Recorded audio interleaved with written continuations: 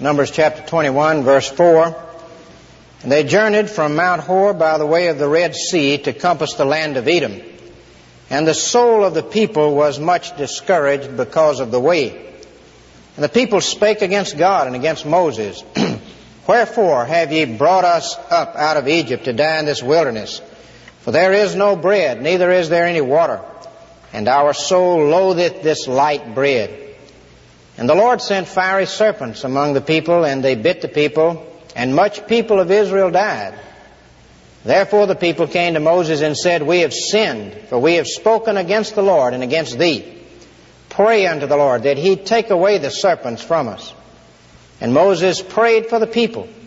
And the Lord said unto Moses, Make thee a fiery serpent, and set it upon a pole. And it shall come to pass that every one that is bitten, when he looketh upon it, shall live. And Moses made a serpent of brass, and put it upon a pole. And it came to pass that if a serpent had bitten any man, when he beheld the serpent of brass, he lived.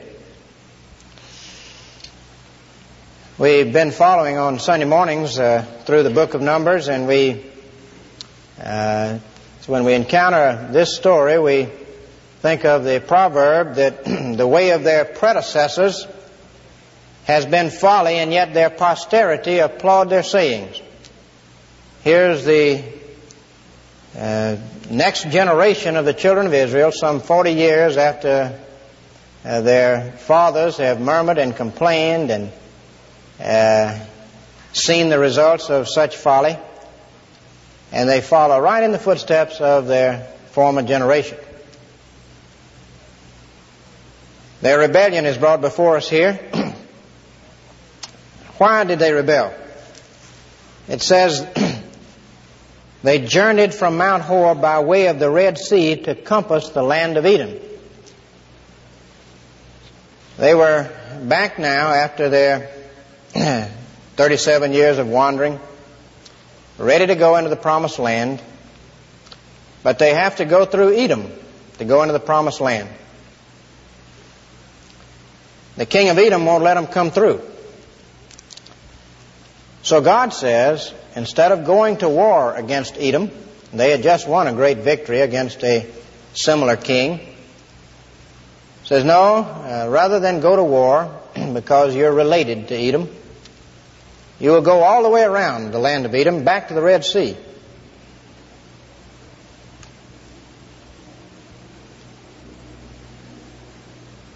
That was very discouraging. It was unexplainable. Here they are on the borders, really ready to enter in, only having to go through this land of Edom, which they can easily do. And God says, no, go all the way back to the Red Sea. This seems to run counter to God's promise. God had promised that after their period of wandering, He would bring them into the land. But this providence, this situation, seems to run counter to God's promise. And His people become perplexed. And it says they were much discouraged because of the way. When God's providence in your life seems to run counter to His promises, maybe God has promised you that He would be a shepherd, and yet strange things are happening that would seem to you to indicate that He hasn't really guided you in some decisions that you made.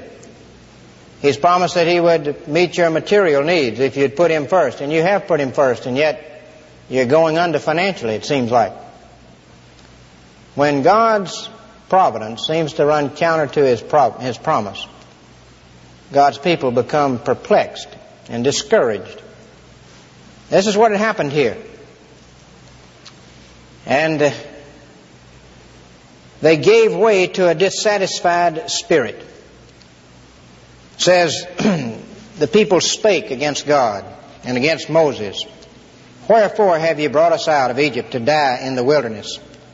For there is no bread, neither is there any water, and our soul loatheth this light bread. You know, when you get unhappy with God's dealings with you, you get unhappy with everything. Everything that you touch. When you get out of fellowship with God, you loathe anything. Somebody says good morning and you bite his head off. You don't like the hymns that the preacher picked. What did that have to do with it? Nothing. You just were upset with the Lord about something and you don't like anything. This is characteristic of all of us. This is characteristic of those people. But it was sin. And sin brings its results. When we give way to a dissatisfied spirit, when we complain against the Lord hears. The Lord sent serpents among them.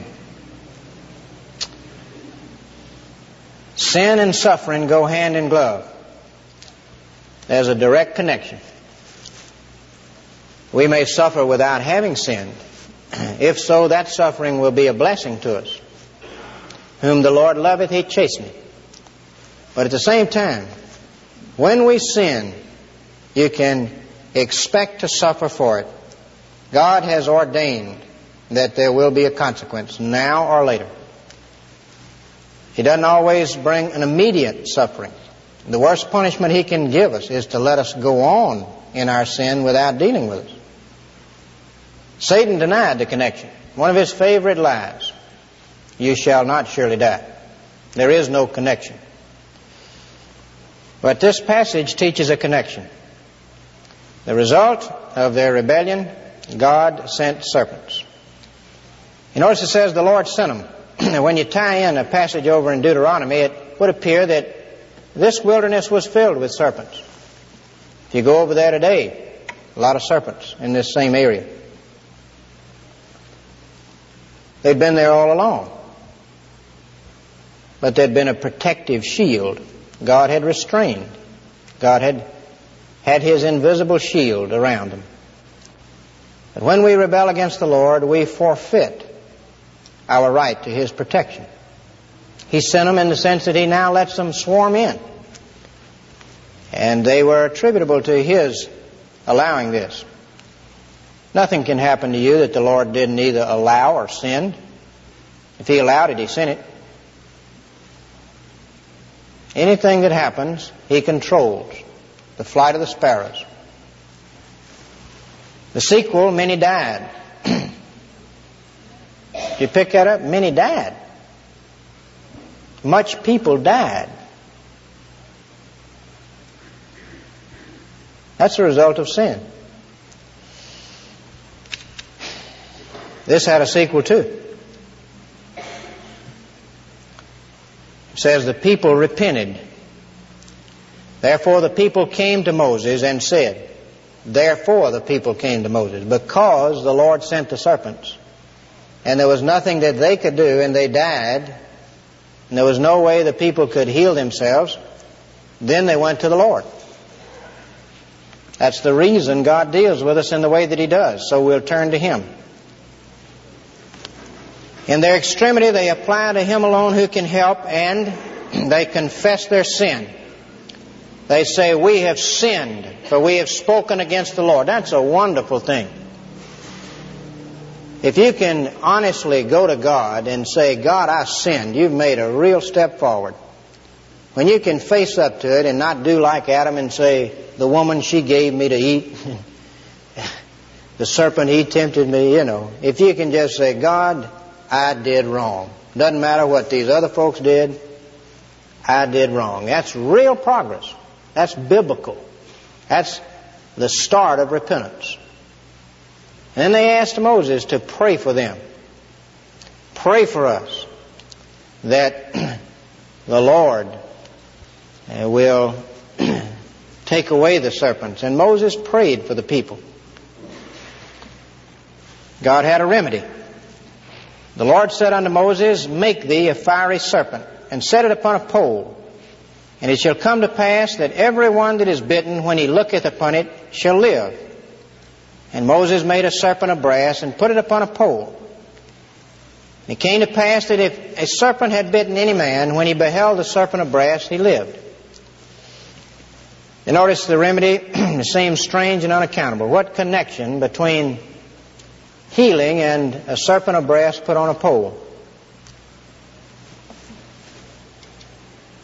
The serpent of brass was made like these other serpents. Make a serpent like those, put it on a pole. Make it out of brass. What's the significance? Jesus tells us significance in the 3rd chapter of John. Jesus says, as the serpent was lifted in the wilderness, even so must the Son of Man be lifted up, that whosoever believeth on him should not perish, but have everlasting life. For God so loved the world, that he sent his only begotten Son, that whosoever believeth on him should not perish, but have everlasting life. Christ said that significance is that there was a parallel between that serpent and himself. The points of the parallel: the situation of the people. The people there were snake bitten and were dying. People today are snake bitten. We're bitten by that old serpent, the devil, and his bite is fatal. Sin has infected our nature, and the wages of sin is death, which means hell. And there's nothing that you or I can do about it. People are perishing. They're snake bitten by a fatal wound. But there's a provision by God. The symbol used here of that provision was a serpent. What provision has God made for the healing of sin? He sent His Son in the likeness of sinful flesh. Now, He wasn't sinful, but He was like us in all points, sin only excepted. The brass serpent was to be exactly like the others, except no venom. Jesus Christ would take our nature. The incarnation is pictured for us here. And the atonement. He would be made to be sin. He who knew no sin would be made to be sin for us. He would suffer and die for our sin. He would go through the wages of sin, which is that second death. He would go through that awful separation from God that sinners in hell experience. He would go through it on the cross. He cried out, my God, why hast thou forsaken me?" You notice Jesus said, as the serpent was lifted in the wilderness, even so must the Son of Man be lifted up. There was a must about it. He did it voluntarily. But He must be lifted up as a vicarious atonement, as a substitutionary atoning death, if God was to forgive us. There was none other good enough to pay the price of sin. He alone could unlock the gate of heaven and let us in. Well might the sun in darkness hide and shut its glories in, when God, the mighty Maker, died for man, the creature's sin. God had to have an adequate atonement if He was to forgive man. He would only do it along the lines of His own sense of justice. Atonement must be made. He alone could make atonement. Only God could satisfy the demands of His law. And so He sent His co-equal, the Lord Jesus Christ, who came voluntarily and died. It was a certain must about it. You remember Jesus cried in Gethsemane, "Father, if it be possible, let this cup pass from me. Father, if there's any other way we can save sinners without me dying for them, I don't want to do it." 3 times He prayed. 3 times the Father said, "Son, there's a must about it. There's no other way. I can only forgive sin if you die for them." Notice the material. Material is brass, enduring, lasting. From that point on, they had that serpent. Anybody that got bitten after that, that serpent was right there. All they had to do was look at the serpent. Jesus Christ made an enduring atonement. He is an enduring Savior. He continues to heal those who are snake bitten. 700 years later, that brass serpent was still around. Hezekiah finally destroyed it. 2,000 years later, Jesus Christ is still around, and He shall never be destroyed. It's enduring. This is a tremendous thing that we see pictured here for us. It's almost unbelievable. We're so familiar with these things that we take them for granted. I was reading a child's letter to God the other day, and a child's kind of naive in a lot of ways. There's a book of children's letters to God, and this one said, "Dear God, I want to thank you, God, for being so good. I love you because you're so good. And I try to be good like you. I'm good to all people, my mother and father, and my 2 sisters. It must be fun to be God and to have everybody love you." Whew. Must be fun to be God and have everybody love you. That's the way it ought to be.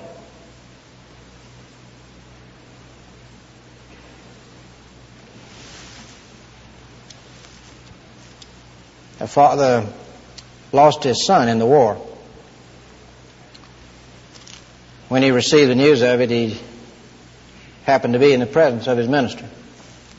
And it just tore him up. And he turned, and in despair and in dismay and in distress and in disgust, he said to the minister, "Where was God when my son was killed?" And the minister inwardly was praying, and the answer was given to him. The same place that he was when his own son was killed.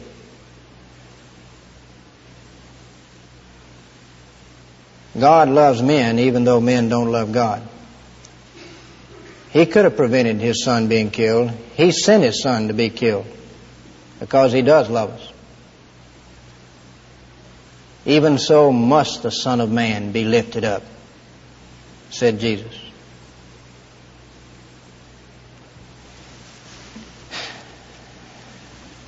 The direction that's given here, we see the situation of men, we see the provision of God, but the direction is very instructive.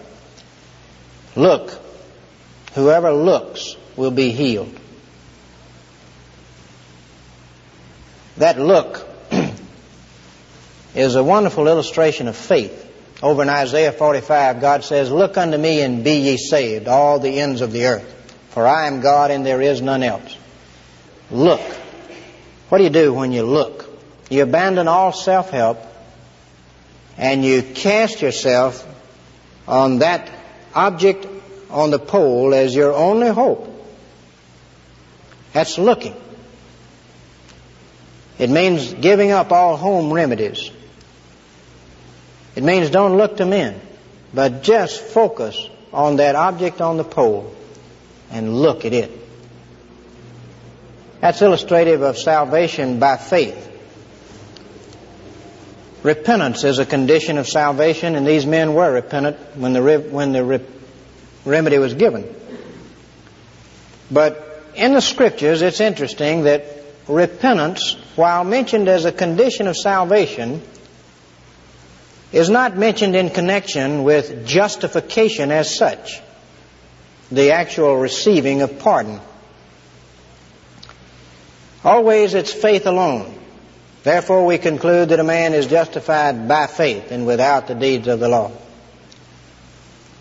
It's by faith that it might be by grace, that it might be a gift. If repentance was mentioned in connection with the actual act of justification, it would lend to the idea that we earn our salvation to some extent by our repentance, and that's not true. Salvation, justification is a free gift given to those who are contrite of heart, but given to those who trust only in Jesus Christ, who look to Him as their sole hope of healing. If you will think of how much that snake-bitten Israelite did to heal himself, of just what part in his healing his own works played, then you'll know just what part in our salvation or our justification our works pay. No part. It's a looking to Jesus. Those who looked were healed. Those who refused to look died. Maybe a man had dim vision, weak vision. A weak faith saves, said Luther, if it's faith in Jesus Christ. Spurgeon says a weak faith can give you a strong Savior. Lord, I believe. Help thou my unbelief. This saves. How long did it take? Immediate healing was offered. How long does it take to be healed of our snake bite? Immediate healing is offered. The vilest offender who truly believes, that moment from Jesus, a pardon receives. For the Christian, this story has a lot to say about how thankful we should be to God. If you'd been one of those snake-bitten Israelites with absolutely no hope, and someone ran and told you that God had made provision, that He'd been merciful, that there was the serpent and all you had to do was look, and you crawled out and you looked and suddenly you felt the venom being driven from your body, you felt healing, you were healed. Think of how grateful and thankful you would be. But that was just for bodily healing. That was just God had made some material provision. But how about spiritual healing through the provision of His Son? What kind of effect should that have in my life? What kind of gratitude should that generate continually in my life? The love of Christ constrains us. We judge that if He died for all were dead. And He died for all, that they which live should not henceforth live unto themselves, but unto Him who loved them. Oh, this ought to continually be our driving motive. Gratitude. Again, for the Christian, how should we take trials that come our way when God's providence runs counter to His promises, seemingly, and we are tempted to give way to a dissatisfied spirit?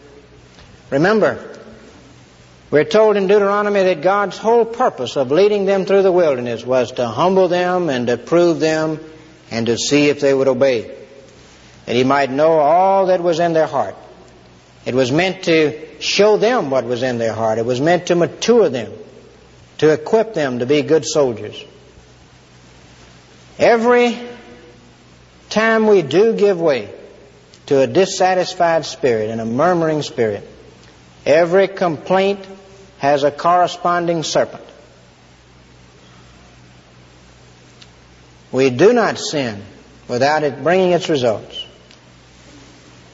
We take note of the fact that they complained about light food,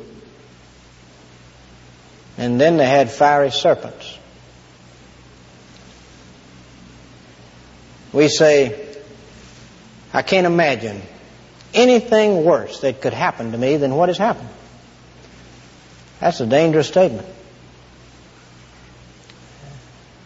God's not limited to your imagination. There are a lot of worse things that can happen to us than have happened. Let us learn not to give way, but to trust God in the dark, like Job did. Though He slay me, yet will I trust Him. And in the long run, God's providence will not run counter to His promises. All things work together for good to them that love the Lord. We see not only how to take trials and how thankful we should be, but we see what our task is. Our task is a lot like Moses. We're to imitate him. We have the cure, and the folks around us are dying. They're snake bitten by something fatal and awful. And our job is to hold up the cure, to hold up the cross of Jesus Christ, to lift Him up by telling the old story and by living it out every day in our own lives. This is our task. If you're here today and you're not a Christian,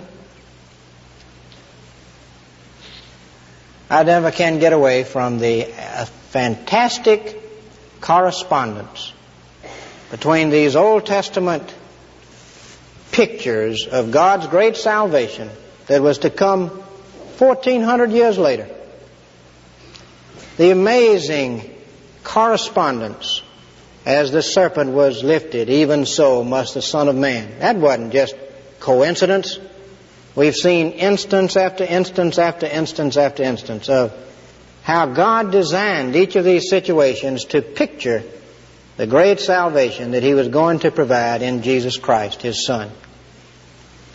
I tell you, you cannot read it and not say, this is the finger of God. The Bible must be true. Christ must be the Son of God. If you're not a Christian, can you deny this correspondence is the finger of God? Suppose one of those Hebrew youth or adults had been snake bitten and his neighbor has been cured, and he runs to tell him, look, there's provision. I've been healed. God has instructed Moses to make a serpent of brass and put it on a pole, and you can be healed. Come on out of the tent and look. And he says, no, I don't believe in that. Why not? Well, I just can't see any logic to it. I've heard about that serpent of brass, but I just can't see any logic to it. I don't see how it could affect me. I don't want to fool with it. But I've been healed. Look, here's my bite, and I'm well now. Look at me. Well, I don't know how to explain it, but I'm just not interested. Just leave me alone. Oh, don't be so foolish. He dies.